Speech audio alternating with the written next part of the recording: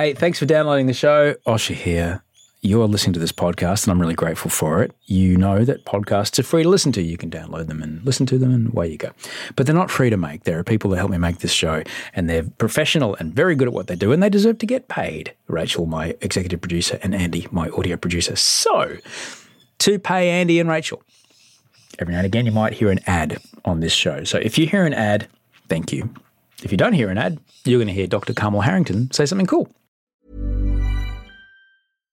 One size fits all seemed like a good idea for clothes. Nice dress. It's a T-shirt. Until you tried it on. Same goes for your healthcare. That's why United Healthcare offers a variety of flexible, budget-friendly coverage for medical, vision, dental, and more. So whether you're between jobs, coming off a parent's plan, or even missed open enrollment, you can find the plan that fits you best. Find out more about United Healthcare coverage at uh1.com. That's uh1.com. When you're ready to pop the question, the last thing you want to do is second-guess the ring. At BlueNile.com, you can design a one-of-a-kind ring with the ease and convenience of shopping online. Choose your diamond and setting. When you find the one, you'll get it delivered right to your door. Go to BlueNile.com and use promo code LISTEN to get $50 off your purchase of $500 or more. That's code LISTEN at BlueNile.com for $50 off your purchase.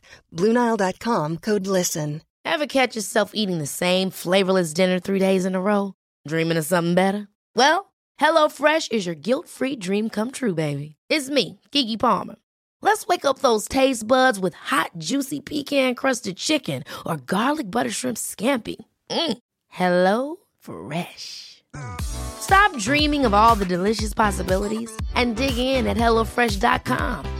Let's get this dinner party started.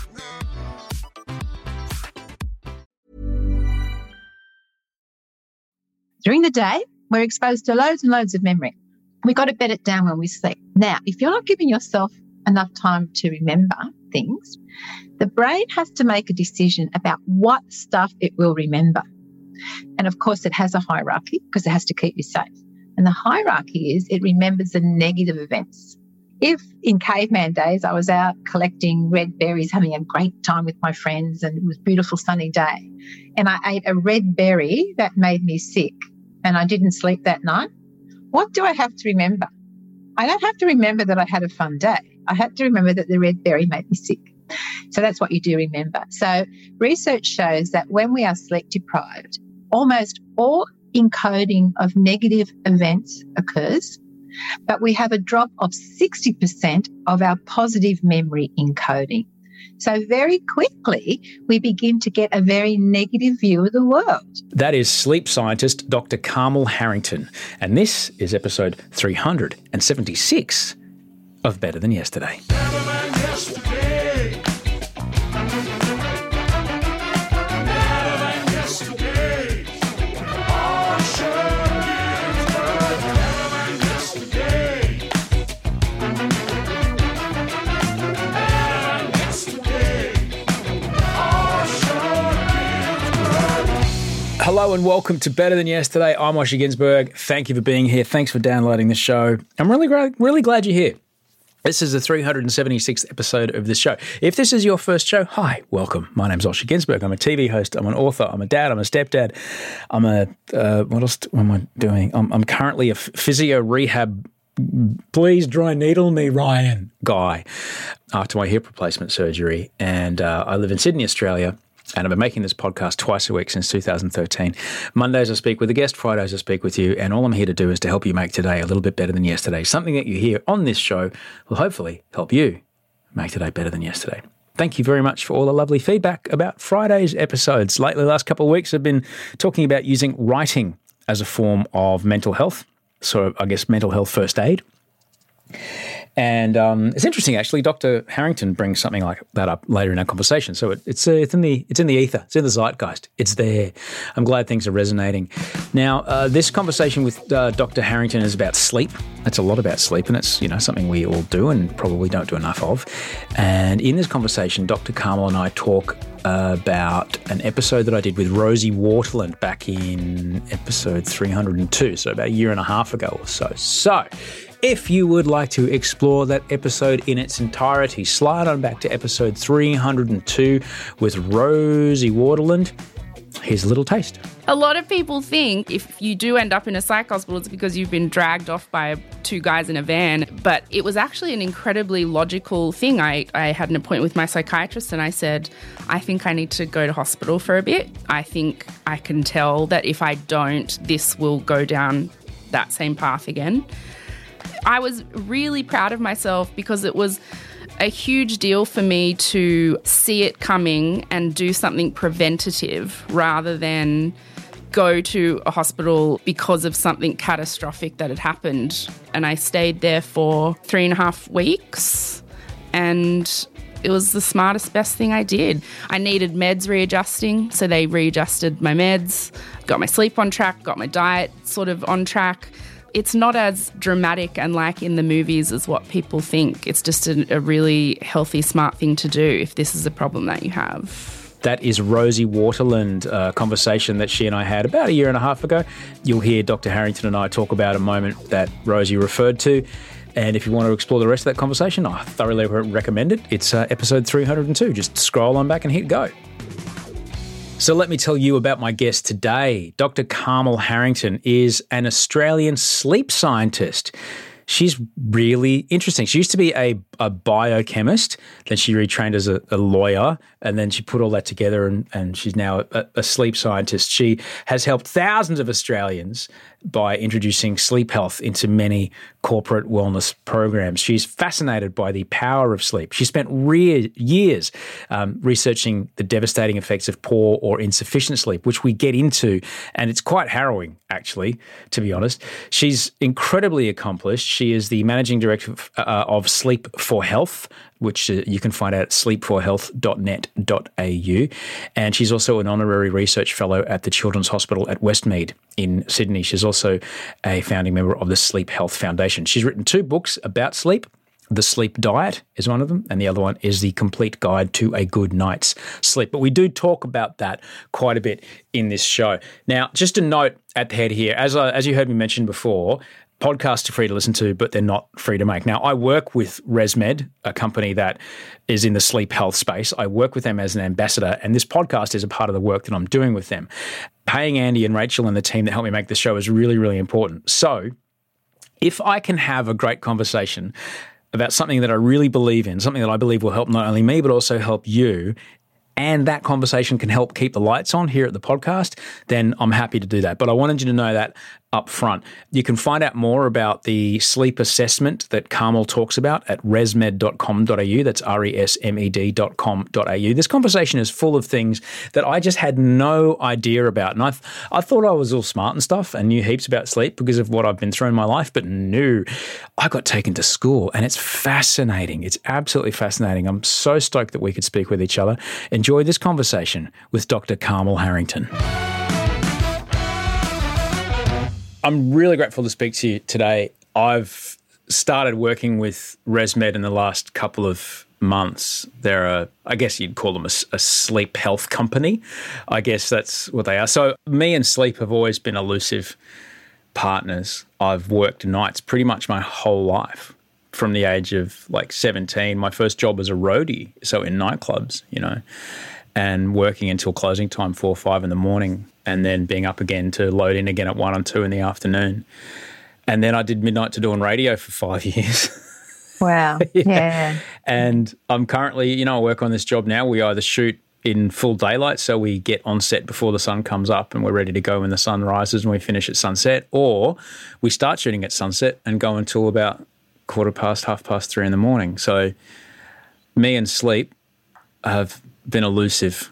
We've danced around each other my entire life. It's tough, isn't it, actually, when you've got that changing schedule. Mm. But that's where I am. And I don't think, I'm alone. We've recently had, he's nearly 1.5 years now. So we've got 2 kids, one's 17, one's 18 months. And so on top of everything, there's also that, so I think many people can relate to sleep and lack of sleep as something that does affect your life. But you did not start out as someone who was an expert on sleep at all. You started out, you were in biochem? Well, it's a long story, really. So you've changed your career a few times, and I guess a more interesting life, isn't it? But you never know what things are going to be thrown at you, do you, throughout life? So you have to respond to what comes your way. So, yeah, I love biochemistry, actually, and that's how I started my life. What is biochemistry? I mean, my wife did biotech before she had her eldest. What is biochemistry? Biochemistry is just a study of the chemistry of the body. Ah. It's really interesting. It's so interesting. So you understand, like, everything that happens that we do in our body is a consequence of a biochemical reaction. And so understanding those pathways and where those pathways can go wrong, actually I find completely fascinating and have done since I was little, to be honest. Yeah, I've always found chemistry. And when I found out there was something called chemistry of the body, I just was, wow, that's great. So the compound that I chase when I train, the compounds, the dopamine, the serotonin, the norepinephrine, the endorphins, those chemicals that my body synthesizes, it's the study of things like that. Yes, absolutely. Yeah, spot on. That's exactly what we do. So now, I mean, the career's moved all over the place, but right now I'm studying the biochemistry of sleep. Right. Yeah. That's how did you get from biochemistry to where you are now? I was just talking to someone this morning actually about this, because I love biochemistry, but of course in Australia, as in many other places in the world, the study of scientists, as a scientist, you don't get very well remunerated, no matter how much education or degrees you have behind you. So while I was in the middle of a biochemistry career, I chose to switch and I went out to study law. So I became a lawyer for a while, and that was really interesting. But then I swung back I became very interested in sleep. And so I started really searching sleep, and I actually did my PhD in child sleep. And then I moved out also because children's sleep is pretty similar to adult sleep. So I started looking at adult sleep. And yeah, so now I'm in the corporate world doing lots of talks and education and things like that. And also at Children's Westmead Hospital doing biochemistry of sleep in children. You know, I'm obviously very interested in children's sleep because we've got two. And I've got one who's, she's like in the middle of being a teenager, she's 17. And, seeing how her hormonal shifts, make, like, she doesn't deliberately sleep in. Her body's just going, nah, this is it. You are not waking up to your alarm right now. Versus the other one who only has, his sleep cycles are only about 40 minutes long at the moment. But as he gets older, they will get longer. So it's kind of fascinating just kind of being aware of the two of them and seeing. Because, I mean, before we had wearable watches and things that kind of tracked when we had REM sleep or whatever, like many people may not have been aware that they had REM cycles and things like that. What does it do for us to know, how long our sleep cycles might be and what we're chasing when it is we lay down in bed at night? I mean, I think we need to recognise that there's all different types of sleep. Well, not all different types. There's rapid eye movement sleep, which is your dream sleep or your REM sleep, all the same thing. And there's non-rapid eye movement sleep, which is divided into light sleep and deep sleep. The REM sleep and non-REM sleep are a neurobehavioural state. So we've got particular brainwave activity and particular behaviour that characterises each of those neurobehavioural states in the same way as wakefulness is a neurobehavioural state. And so what I think overall is important to recognise is that each of our neurobehavioural states does something vital for our body, and it actually enriches our body, allowing us to survive and be operating at peak performance. So when we are awake, we do things that keep us healthy, like we exercise and we eat and we get rid of our waste products and we learn and all those sorts of things. What people love to forget now or to overlook is that 16 hours of wakefulness is fabulous, but the 8 hours of sleep, which is a magic number for adults, the 8 hours of sleep is so important, enabling us to do what we do when we're awake for 16 hours. If we have one and not the other, it just doesn't work. We end up not being terribly healthy. So I think that's what is really important. The take-home message is that we need our deep sleep, we have REM, our light sleep, all because we need to be healthy. And each sleep cycle for adults can be anywhere between 90 and 110 minutes. And as mature adults, we need about 5 complete sleep cycles in every 24 hours. Yeah. What happens in, you said it's fascinating to hear that sleep is as much a neurobehavioral state as being awake is. Our brain doesn't shut off, that there's as much work going on while we're asleep in our brain. We're a very weird creature that we become completely defenseless and powerless for a third of every single day. Like, we are completely vulnerable. It's a very, very odd thing behaviorally and evolutionarily to have developed. It's like we get so strong and so good at defending ourselves, and, you know, we can fight and claw and beat. And hang on, I'm just going to go and be completely defenseless for 8 hours so I can go and do that again. It's really, really weird. We're soft and squishy and, you know, easy to eat while we're sleeping because we can't hear you or smell you, or smell you mostly. So what's happening in our brain? Our brain's obviously quite busy when we're asleep. What things are being released in our bodies that give us that feeling of, oh, I'm rested, or what's happening inside us? Why is it so vital for our health? Actually, to that point about us being completely defenseless, that's a very clear indicator that it's vital, right? So because we are so defenseless, then clearly it must be a vital thing that we're doing when we're sleeping. So some of the things that we're doing, for example, we release our beautiful growth hormone. So that is a hormone that goes around and repairs and it builds muscle cells, and it restores all our bodily functions like our nervous system activity, our respiratory, our cardiovascular. So it keeps them well and healthy. The other thing we do physically when we sleep is actually fire up our immune system. And so when we have good sleep, we have our immunity at an optimum. You've often heard about people, you know, they've had really bad sleep for a couple of weeks and then all of a sudden they come down with a cold or flu. And they say, oh, it's because I haven't been sleeping well. So, you know, we actually understand that there's a connection, but we don't think too much about it. And one of the major reasons why we are more susceptible to colds and flu, and in fact, some cancers, is because when we don't sleep enough, our natural killer cell activity goes down by about 50%. Now, natural killer cells are great because what they do is go around the body and mop up mutated cells or foreign bodies or foreign viruses or bacteria, keeping us well. Now, if we don't have enough sleep, we can't do that. So physically, sleep is really important in the short term and the long term. Mentally, we're doing so much stuff. In fact, parts of our brain are more active in dream sleep than awake. And people find that really hard to understand because we often think, as you said, it's a passive state, but it's not. So our hippocampus, which is responsible for our learning and memory, our amygdala, which is our emotional center, and this other part of the brain called the anterior cingulate cortex, which is responsible for our polite social interaction, are more active in REM sleep than awake. So that's pretty amazing. But the other part that I think is really interesting is that the prefrontal cortex, this part here in the front of the forehead, which is responsible for the fact that we're so clever. You know, that's that clever part of the brain. And it's highly developed in humans, but not many other animals. That's actually deactivated in REM sleep. And it's the only time, the 24-hour period, that part of the brain gets a chance to rest and repair and restore. So the next day, we don't have a foggy brain.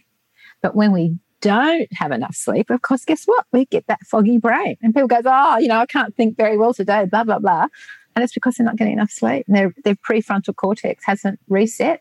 That was the first part. I know a lot more about my brain systems now. As someone who lives, I have a bit of a different brain. I live with generalized anxiety disorder and obsessive compulsive disorder. So I had to learn a lot about how my brain works. And I remember the doctor that first diagnosed me had to describe to me the prefrontal cortex. It's like, the first half hour of your day or hour of your day is so full of anxiety and fear because the part of your brain that can rationalize what's going on hasn't actually woken up yet. That's the prefrontal cortex part. So that's the bit that can take all these weird emotions and thoughts that have just arrived out of nowhere and filling your brain full of dread. That's the part that says, oh no, they're not real. So that part needs to wake up for you to be able to do the rational thinking part to calm yourself back down again. And once I knew that, I was like, oh, okay, I just have to wait for this bit of my brain to get firing, which is where coffee comes into play, Carmen. Coffee is great. It's just you got to use it at the right time of the day. Talk to me about, and this is something that I think a lot about my eldest. She's in her final year of high school. You talked about the hippocampus, which I had to learn about my because I'm just such a bloody walking car wreck. I'm 11 years sober, and I had to learn a lot about what my drinking and using did to my memory and my hippocampus, and how that, what I did while I was awake, and also the lack of the fact that my brain couldn't get to the state where memory consolidation happened while I was asleep, just left these giant gaps in my life for years in some cases. What happens to our brain as far as the things that we did in that day while we're asleep to help us remember them? Yeah, look, I think sleep and memory is something that is really important to understand. So memory is a really complex thing in the brain. It involves many different parts of the brain, but the gatekeeper is the hippocampus. Now, the hippocampus is a very old part of the brain. It's very deep in the brain. It feeds in via the limbic system. And then when we sleep, it then goes all around the rest of the brain, okay? So it gets filed where it needs to. So when we have a dream, we're actually filing our memories. So we need to know what file, like in a computer, we need to know what folder or file this particular memory needs to go into. So, for example, as a child, your little baby goes to see their cousin one day, they need to go in the family folder, so that next time they go there, they know, oh, well, this person's friendly, et cetera, et cetera. So what happens, that process happens when we sleep. And so if we don't get enough sleep, we actually don't bed or retain the memories as we should. And so the hippocampus is the part of the brain that actually gets affected very early on in Alzheimer's. So we can't actually move that information that we're exposed to during the day to the rest of our brain. And so what happens, this is really interesting, I think, because I'm sure you know that lack of sleep or sleep deprivation for one reason or another is intimately connected to depression, onset of depression. You know that already. So during the day, we're exposed to loads and loads of memory. We've got to bed it down when we sleep. Now, if you're not giving yourself enough time to remember things, to bed down the information, the brain has to make a decision about what stuff it will remember. So does it remember everything across the board, or does it have a hierarchy of needs to remember? And of course, it has a hierarchy because it has to keep you safe. And the hierarchy is it remembers the negative events and not the positive events. So, for example, if in caveman days I was out, collecting red berries, having a great time with my friends, and it was a beautiful sunny day, and I ate a red berry that made me sick and I didn't sleep that night, what do I have to remember? I don't have to remember that I had a fun day. I had to remember that the red berry made me sick. So that's what you do remember. So research shows that when we are sleep deprived, almost all encoding of negative events occurs, but we have a drop of 60% of our positive memory encoding. So very quickly, we begin to get a very negative view of the world. And over time, that ends up in a sad state, and sad state ends up with blah, blah. So it's really amazing, isn't it? That is profound to know. So what you're saying is that if you start to have sleep issues, your brain stops consolidating and stops remembering the positive things in your life. So your actual worldview, it truly is real to you that there are less and less good things in your life because your brain's not remembering the good things in your life. And then that starts to become a self-reinforcing thing because your sleep gets worse, because things are bad, and it just goes on this horrible spiral. Oh my goodness. That explains so much about what happened to me when I got quite sick for a while there. I ended up on antipsychotics and things. It wasn't great. But the last couple of months of the sleep, 4 hours of stripping the bed linen off is basically what it was. Look, it can start off really benignly, can't it? Like, so you start skipping sleep, you do this, you think you're doing the right thing, or you're not even thinking about it, to be honest. And bit by bit, the outcomes are so significantly terrible and you don't know which way to turn. That's what happens. You don't really know what's going wrong. And that's what really underlines to me is that it doesn't sound like this is something that absolutely needs an intervention beyond something that what we can do ourselves. We absolutely need to seek help for something like this. Yeah. If we're at that point, it's just not a simple thing fixing it up. If we've got the situation that you described for yourself, it's beyond you doing it on your own, actually, and you need to seek help. And one of those bits of help is getting your sleep in order. so that you can build that fundamental, in the same way as when people are in a traumatized situation, we like to make sure they eat well. We like to ensure that they're exercising well. We have to also ensure that they're sleeping well. And so for a time that really, for quite some time, it has to be monitored in the same way as we would the other two pillars of health. I spoke to someone once who, on this show, Rosie Waterland, who was really open and honest about what it was she checked herself into a psych unit, and she was really generous about speaking about, well, this is what happens when you check into a psych ward. And I was astounded to hear her say, the first thing they do is make sure your sleep's right. And the next thing I do is they make sure that you're eating right. And the next thing I do is they make sure that you're exercising. And then there's some therapy. I'm like, hang on, what, therapy's fourth down the list? You're in a psych ward.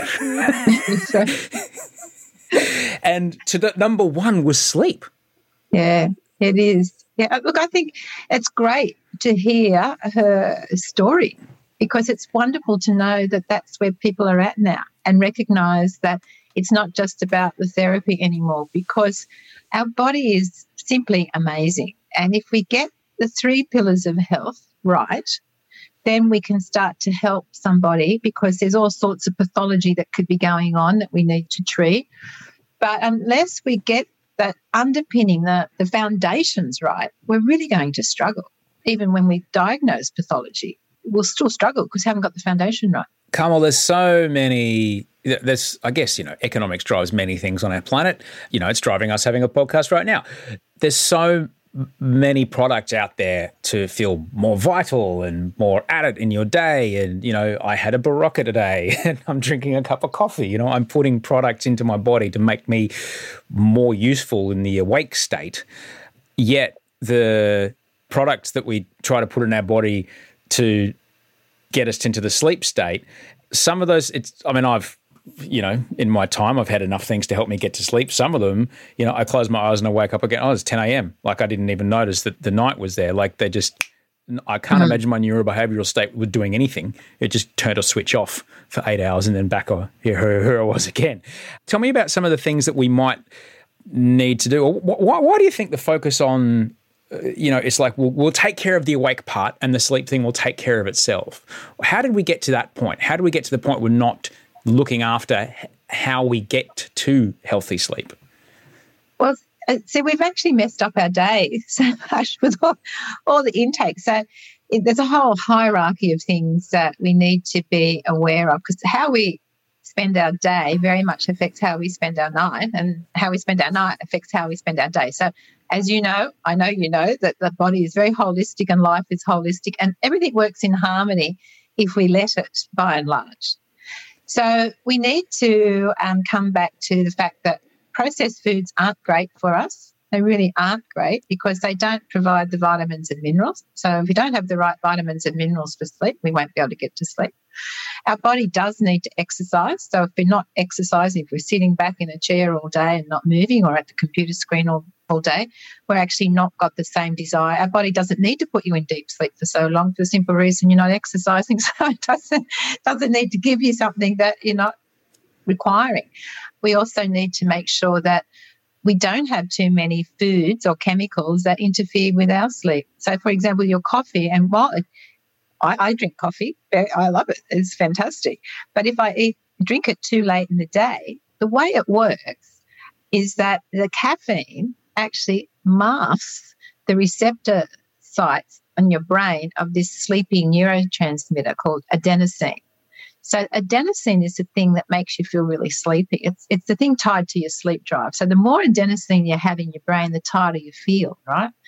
But when you've got caffeine, the caffeine hides the receptor sites. So the brain can't see the adenosine that you're building up. The marvellous thing is, though, with caffeine, it has a half-life. And once a half-life is reached, off goes the caffeine. And all of a sudden, the receptor sites see how much adenosine is in the brain and says, oh, my gosh, you're really tired, go to sleep right now. Oh, which is why you can have a microsleep. Okay, all of a sudden the brain goes, oh, we've got so much need for sleep, we're going to sleep. But as we age, our metabolic rate slows. So when you are much younger, say you were 20, you could have a cup of coffee maybe at 4 or 5 o'clock in the afternoon, and it wouldn't affect your sleep that night at 10 or 11 o'clock at night because your metabolic rate is high. By the time you get to my age, what you drink at 2 o'clock in the afternoon can still be there at 8 o'clock, 10 o'clock at night. And so, because your metabolic rate goes right down. And so if you're having coffee in the afternoon, then it can affect your ability to get to sleep or to stay asleep.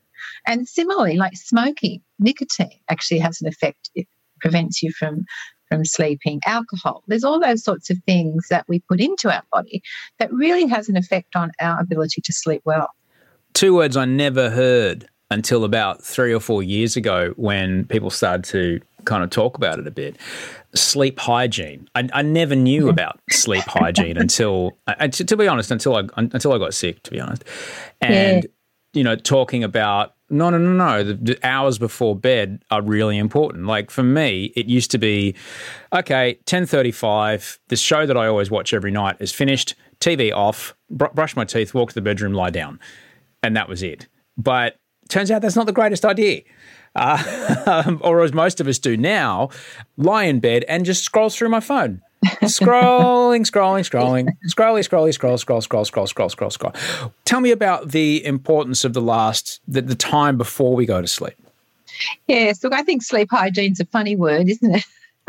And I actually use sleep routine in preference to sleep hygiene. But anyway, sleep routines are important. They're important for all sorts of reasons, not least of which is we're conditionable animals and we respond to doing the same thing over and over again.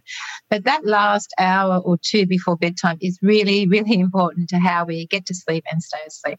So the story is mostly around about teaching our brain, this is the time to be nurtured and nourished, but also making sure that our brain gets sufficient melatonin so that it can go to sleep. Now, melatonin is our master hormone, but it's also the hormone of sleep. Way it works is very clever. So when our eye detects fading or dark light, it sends a message back to the brain and the brain starts to produce melatonin. And in about an hour and a half later, you'll be ready to go to sleep if you're in a position to do so. Okay, so you'll be ready to go to sleep. You'll stay asleep until your body is exposed to bright light, at which stage you wake up and you off-switch production of melatonin straight away, because you think about it in evolutionary terms, it's not safe to produce the hormone of sleep in bright daylight. It would make us incredibly vulnerable. And at that point, when we switch off production of melatonin, we set our biological clock for the next 24 hours. So we determine that from that point when we wake up, about 16 hours later, we'll be ready to go to sleep. We determine when our peaks of alertness are, when our lows of alertness are. All that is set up when we wake up, which is why routine is really so important. Now, what's happened, this system has worked for millennia. And if you think about the last time you went camping, if you go camping, often people report, I slept really well, I went to sleep really early and I woke up early. And they often think it's because of fresh air and exercise. But it's not. It's because they watch the sun go down, fading light, feed back melatonin, off to sleep, sun comes up, I wake up. So we follow the rhythm of the earth, right? Which is beautiful. The rhythm of the earth is fabulous. What's happened in the last 10 years, of course, is the ubiquitous mobile devices. And as you say, everybody's scrolling through, working out what they're going to shop for or who they're going to talk to, what's the latest thing on social media. That's before they go to bed. And if perchance they wake up at 3 o'clock in the morning, up comes their phone and they scroll through to see if there's any emails. And, of course, I work with clients who say, I wake up at 3 o'clock in the morning and I can't get back to sleep. Well, let's work out what you're doing. So that hour before bedtime is really important. And what you need to do is switch off all technology, dim the lights in the room you're in so you start producing that beautiful melatonin. Have a warm to hot shower because that sends a powerful message to your body and to your brain that it's now time to go to sleep. And maybe do a relaxation exercise or some restorative yoga or whatever. Sends powerful messages. It's now time to nurture yourself, nourish and restore. So even though I might be looking at some beautiful reading, I might be reading poetry from Rumi on my phone, something glorious and mystical. I might be reading a book on my phone. The blue light that's emanating from behind the screen is shooting a message into my brain going, the sun's still up, man. Sun's still up. No melatonin, sun's still up.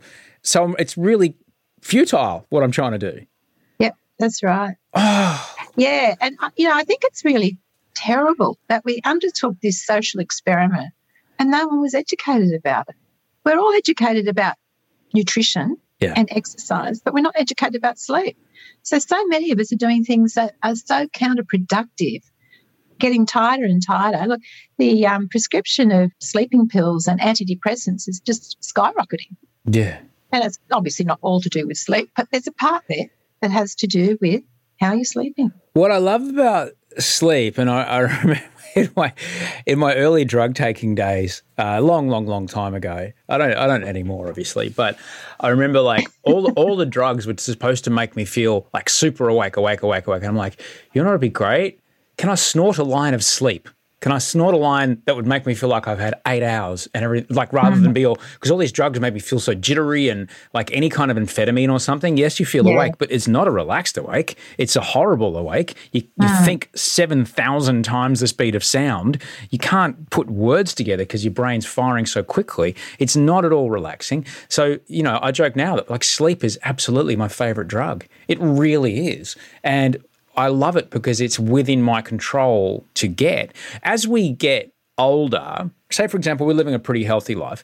As we get older, at what stage in our lives do sleep problems start to show up, like lifestyle-related sleep problems? When do they start to catch up with us? They can start at any age. We know that a lot of children or teenagers, even your daughter's age, are having issues with sleep, mostly because they don't have good sleep routine behaviours. I just want to go back and highlight something quite important that's not well known about young women or fertile women. In the second half of their cycle, women need more sleep than the first half. They need up to about an extra hour, but most women don't know that. So they try to follow the same routine as they do in the first half of their cycle. And so they can end up quite sleep deprived in the second half. And when you're sleep deprived, you're grumpy, you're reactive, you're all that sorts of stuff. And then, of course, it can be diagnosed as premenstrual tension or premenstrual syndrome.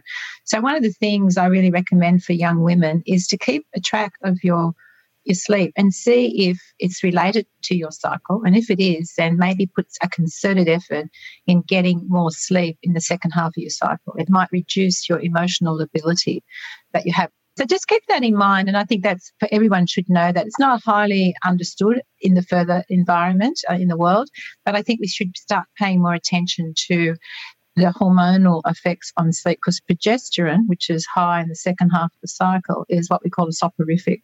So it actually wants you to have more sleep. So you've got high levels of progesterone, so you actually do want more sleep. So second half of the cycle, as a husband and a dad and a stepdad, the second half of the cycle, because I don't have ovaries, is that the one that's like after ovulation or around ovulation? Where does it begin?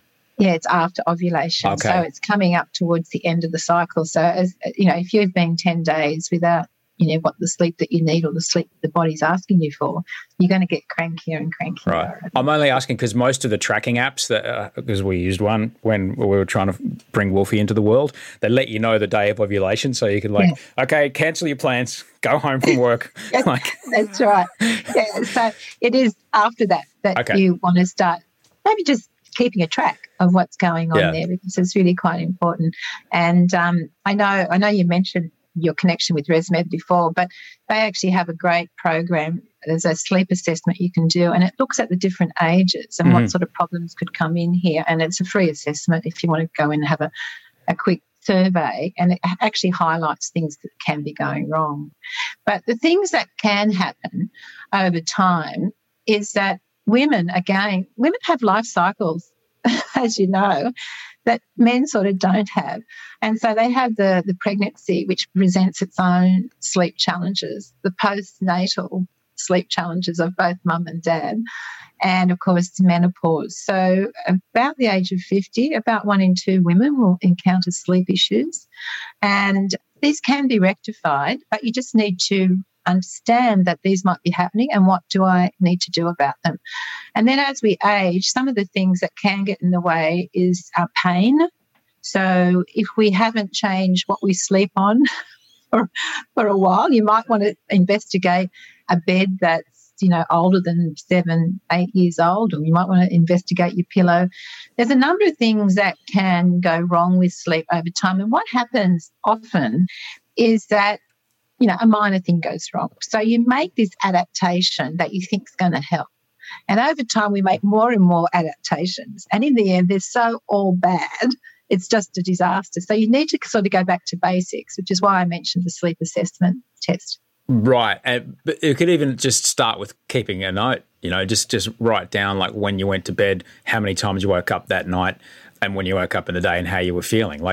I'm sure you could just do that for a couple of weeks and see, oh, hang on, this is probably not great. Because you're right, we get up, we go, oh, it didn't go great last night. I'll just have an extra coffee and just power through. It'll be fine by the time, or I'll catch up at the weekend. What happens to us if we just kind of do that for too long? Look, the idea of playing catch up on the weekend is very attractive, but it actually doesn't work.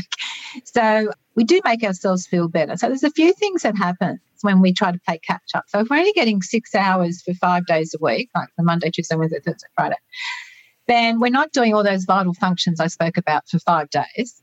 And then we might sleep in on Saturday. So if we sleep in on Saturday, say to 10 or 11 o'clock, whatever time, I remember I used to be young and I used to sleep into 10 or 11 o'clock. Of course, when I wake up then, I'm not actually ready to go back to sleep for another 16 hours. So by Saturday night, which suited me as a young person, I'm not ready to go to sleep till 1 o'clock in the morning. That's fantastic, right? I'm up and partying. So then, of course, I sleep in till 11 o'clock on Sunday morning. And then I wake up, not ready to go to sleep till 2 o'clock on Monday morning. And I remember vividly thinking, okay, I've had a really big week last week and I want to start bright and chirpy on Monday morning. So I'm going to go to bed early Sunday night. So in the bed at 9 o'clock at night, but I couldn't get to sleep. Tossed and turned. Finally went to sleep at 1 or 2 o'clock in the morning, waking up bleary-eyed at 6 a.m. to go to work that morning. So it's such a thing these days. It's called social jet lag. And so this social jet lag is really relevant because what happens is you start off on your back foot even from Monday morning because you've stuffed up your time clock so much. So it's really important to recognise that A, you can make yourself feel a little bit better, but B, you haven't caught up on all those physiological functions that you need to do, and C, you run the risk of this social jet lag. You might hear an ad here. You might not. Let's see what happens. One size fits all seemed like a good idea for clothes. Nice dress. It's a t-shirt. Until you tried it on. Same goes for your healthcare. That's why United Healthcare offers a variety of flexible, budget-friendly coverage for medical, vision, dental, and more. So whether you're between jobs, coming off a parent's plan, or even missed open enrollment, you can find the plan that fits you best. Find out more about United Healthcare coverage at uh1.com. That's uh1.com.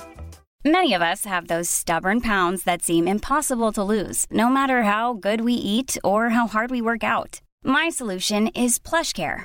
PlushCare is a leading telehealth provider with doctors who are there for you day and night to partner with you in your weight loss journey. They can prescribe FDA-approved weight loss medications like Wegovy and Zepbound for those who qualify. Plus, they accept most insurance plans. To get started, visit plushcare.com/weightloss. That's plushcare.com/weightloss.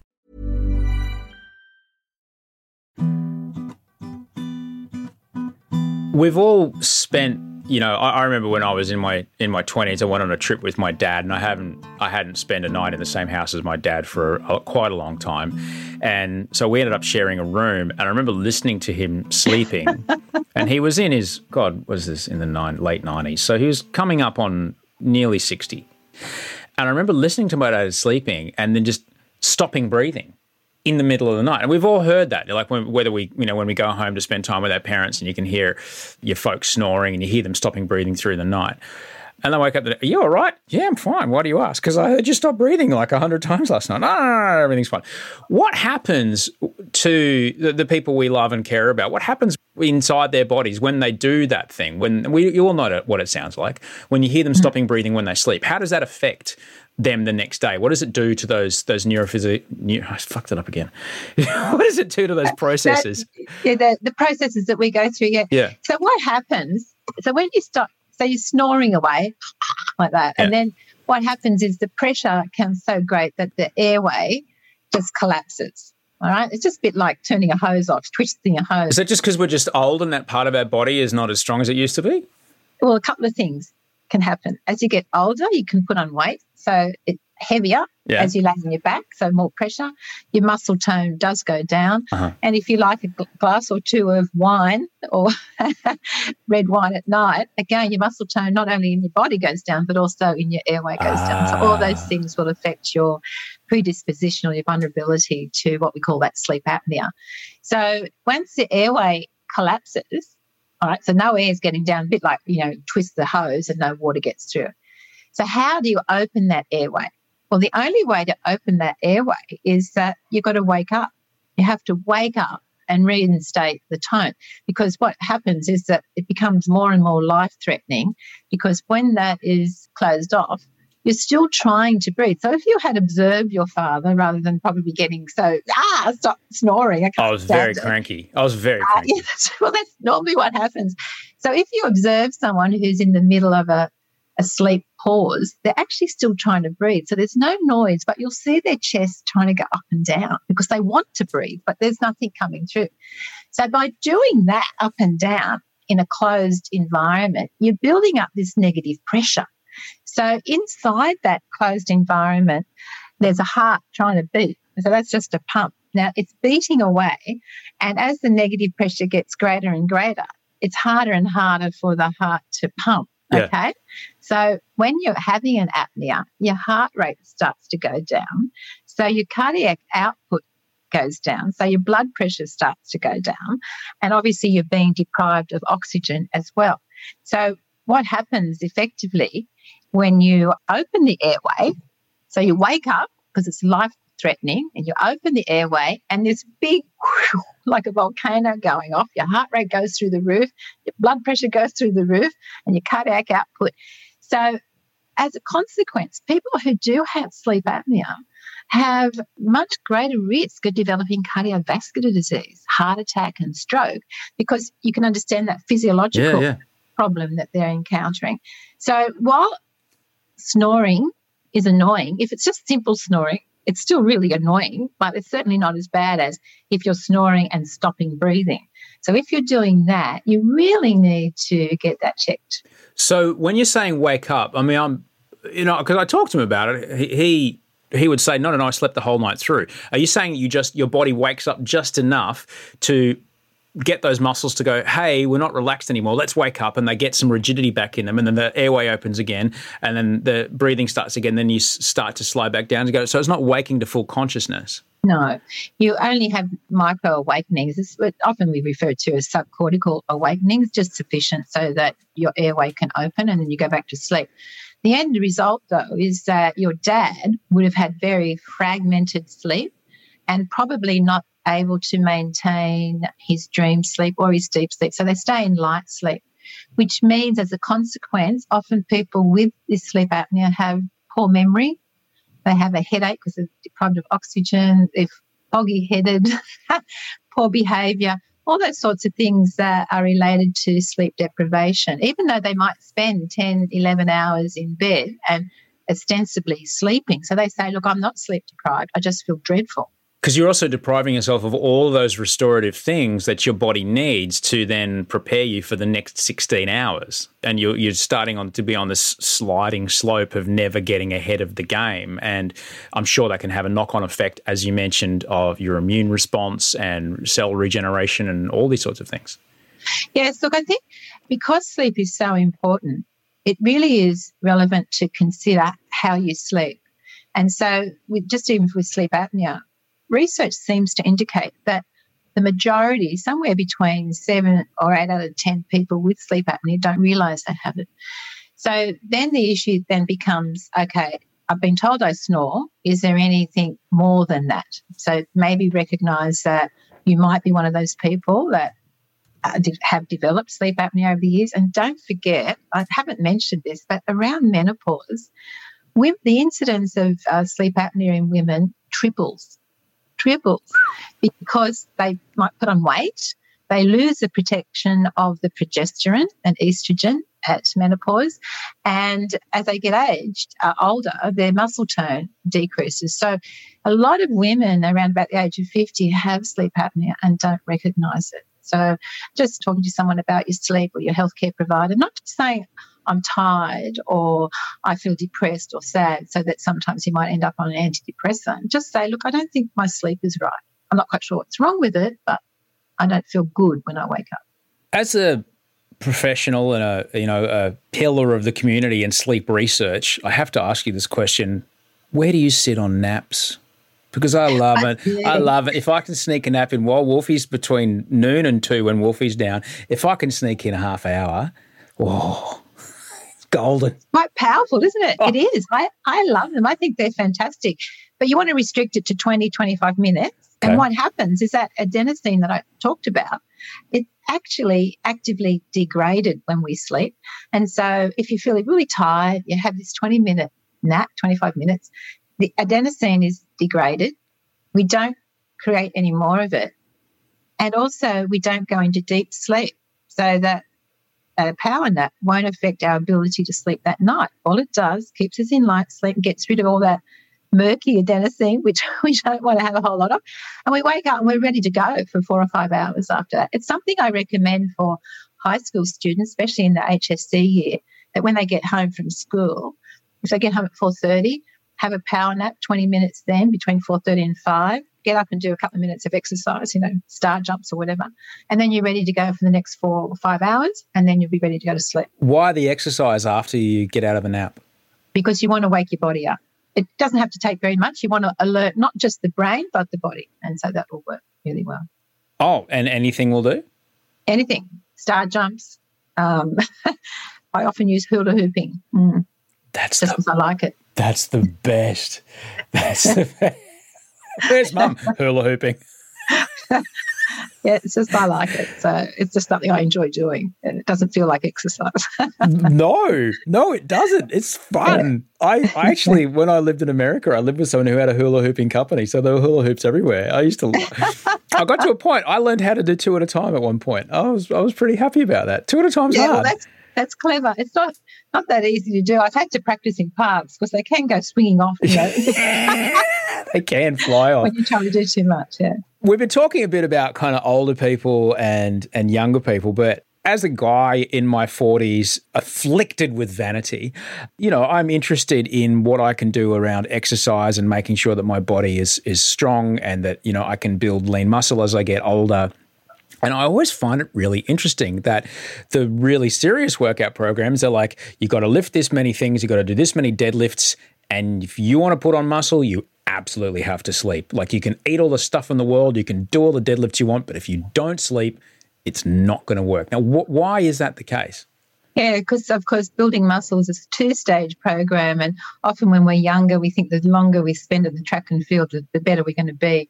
But, of course, it's not that. So we expose ourselves to building up, like sort of exercise and strengthening, and then at night, our growth hormone comes in and makes sure repairs and builds the muscle at night during our deep sleep. So it's a 2-stage process. If we're not giving ourselves enough sleep, the time on the track and field is not completely wasted, but it's not put to its optimal effect because we haven't given it the other time. It's like memory.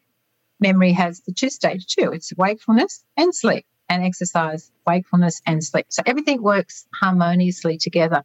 And, of course, as we age, one of the things, sleep might feel less consolidated, but if we increase our exercise, the body will give us more deep sleep. So deep sleep is really quite important for building our muscle, but also for good metabolic health, because we have our secretion of insulin-like factors during our night. So we have good, balanced metabolic health. So the next day we're producing the correct profile of hunger hormones. So we're eating the right things and not eating the bad things all the time, because we balance that out at night as well.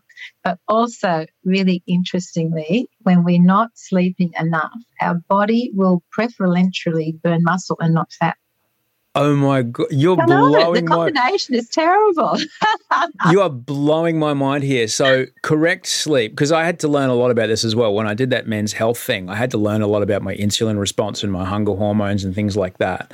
Right. Because they were a bit weird afterwards. Because I was on caloric restriction for quite a long time, my insulin response was a bit weird afterwards, and I had a terrible time knowing when I was full. For about 6 weeks afterwards, I just shoveled food. Because you get leptin resistance. That was the hormone. Yeah. You know the names because you're a biochemist.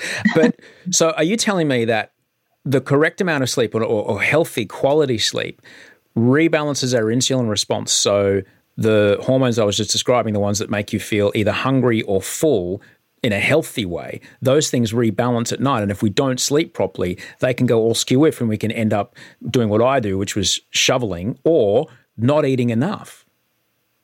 Absolutely. So I think if I bring it back to something really basic, our body wants to make sure we survive, okay? That's all it's interested in. So one of the things, if we're not getting enough sleep, we're not conserving that energy one of the reasons we sleep is energy conservation as well. So the body gets worried we're not going to have enough energy to keep us alive in our wakeful hours to maintain what we call the homeostasis. So it does all sorts of tricks to us. It decreases our metabolic rate. It increases our feelings of hunger. It doesn't want to burn the fat that's going to be an energy source. It'll burn our muscle. So it protects us. It's doing what it thinks it should do, but it's not good if day after day after day we're not sleeping well. The end result is a disaster, really. You mentioned that you work with companies to help. I'm guessing you help C-level executive men and women be their very best so they can, be their very best for the shareholders. When you're dealing with, a bullish bloke, let's say in his late 40s or early 50s, who says, Carmel, I don't know what you're talking about. I've only ever needed 4 hours a night. This has worked for me all the way till now. How do you get the message across to someone like that it's so much more than what it is you're doing? How do you even begin to speak to someone who's, no, I've survived this long doing exactly this. Why would I change? Yeah, it's interesting because normally they don't see me without having a problem as well. So they see me for a reason. And so, of course, they don't like the fact that one of the things I might want to talk about is increasing their sleep, because often they'll come and they'll have a sleep issue. They can't get to sleep or whatever. But, the fact that I only have 4 hours is fine, But, of course, you can't just do that. So we have to go through the whole process. But normally I'm lucky because by the time they do see me, there is a problem and they're open to the problem. But to your point, it is so difficult sometimes convincing somebody that one of their fundamental issues is sleep. And in fact, I see this a lot when I give corporate talks, and someone will come up to me afterwards who's, completely alpha personality and so on top of their professional world, but their relationships are everything's falling apart. Their physical health is falling apart. The one thing they've been able to maintain is their professional life, because that's obviously what's really, really important to them. So they come and will talk to me after the event asking questions, and they'll be so resistant to the fact, well, basically you need more sleep. No, that's not So, and then I say, well, come and see me sometime. I feel like I don't say it. I think, well, come and see me in a couple of years' time when everything does go pear-shaped, including your career, which is what the point you got to, right? Yeah.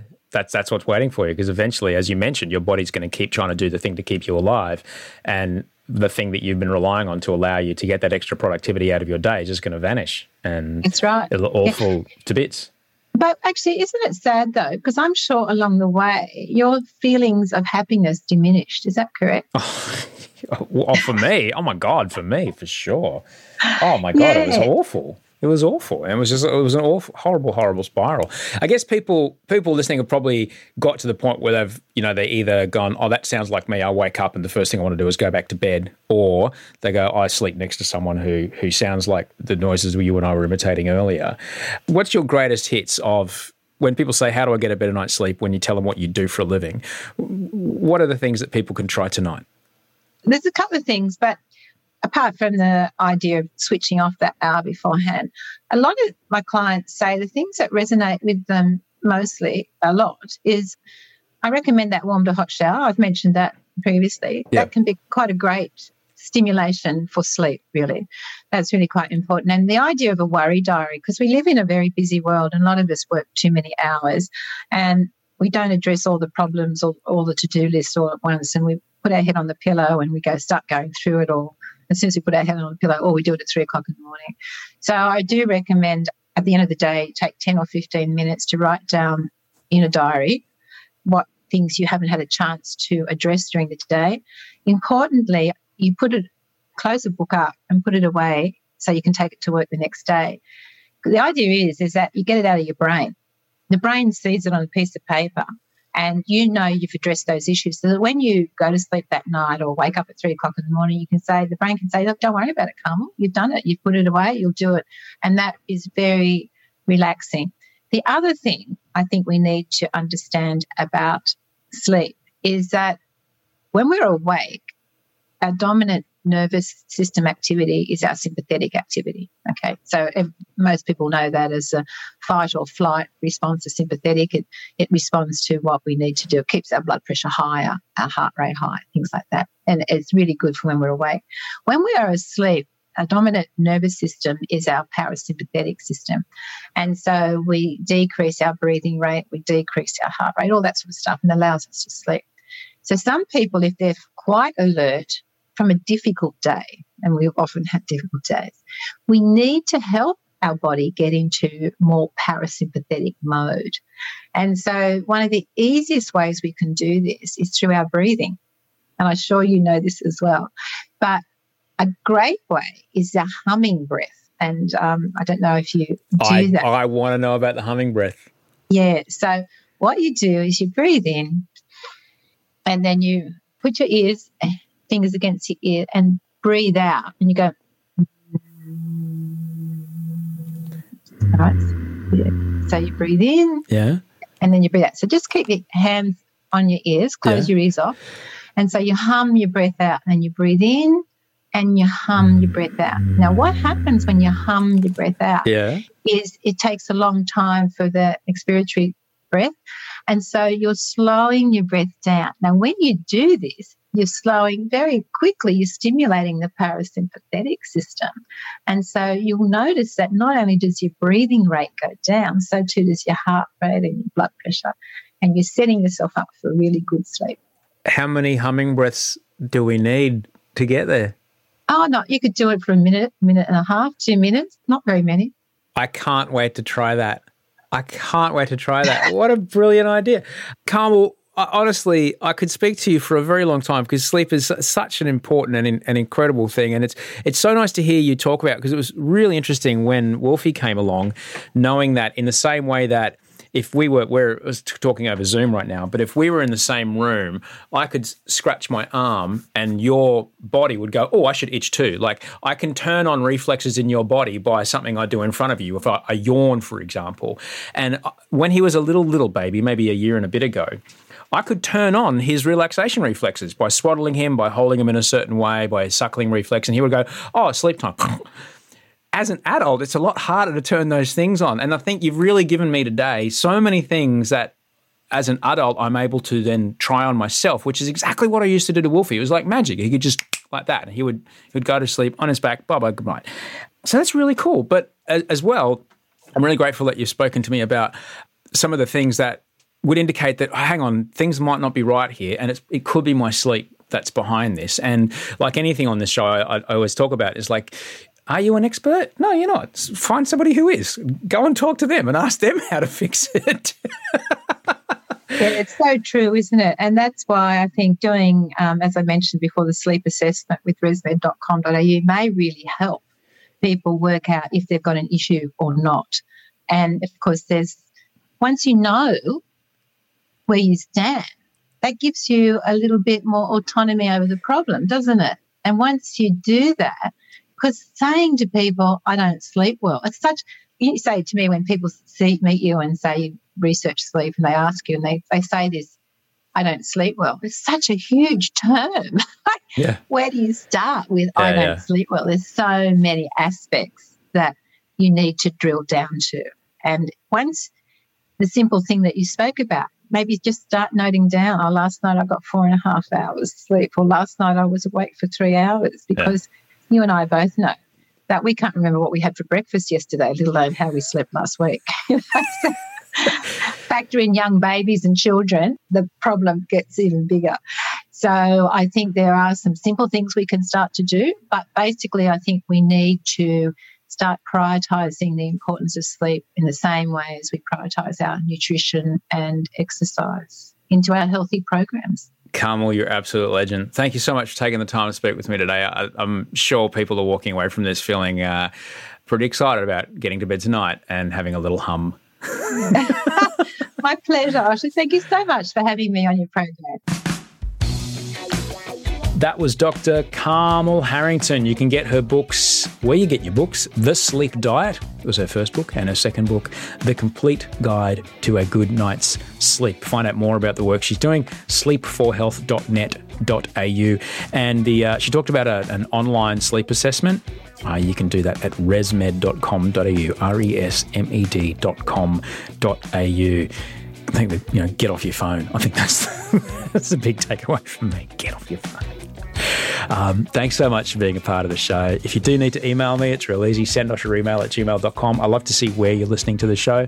Tag me on Instagram or shoot me an email, just a photo of what you're looking at right now. I love to see it. Thanks, Rachel Barrett, for helping me make this show. Thank you, Andy Marr, for cutting all the audio. Mike Mills for all the great music, and Haley for support on socials.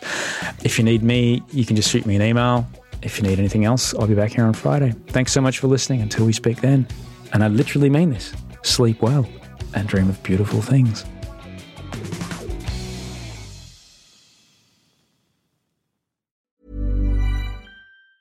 Hey, it's Danny Pellegrino from Everything Iconic.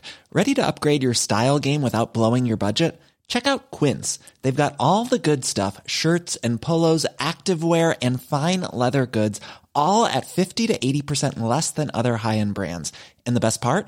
They're all about safe, ethical, and responsible manufacturing.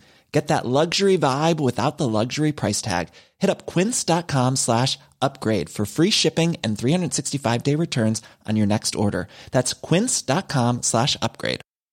Ever catch yourself eating the same flavorless dinner 3 days in a row? Dreaming of something better? Well, HelloFresh is your guilt-free dream come true, baby. It's me, Keke Palmer.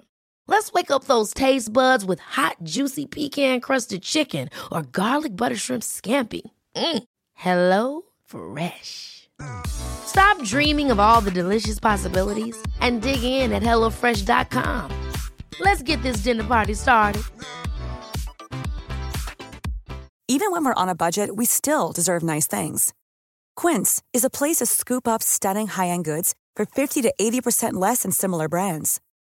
They have buttery soft cashmere sweaters starting at $50, luxurious Italian leather bags, and so much more. Plus, Quince only works with factories that use safe, ethical, and responsible manufacturing. Get the high-end goods you'll love without the high price tag with Quince. Go to quince.com/style for free shipping and 365-day returns.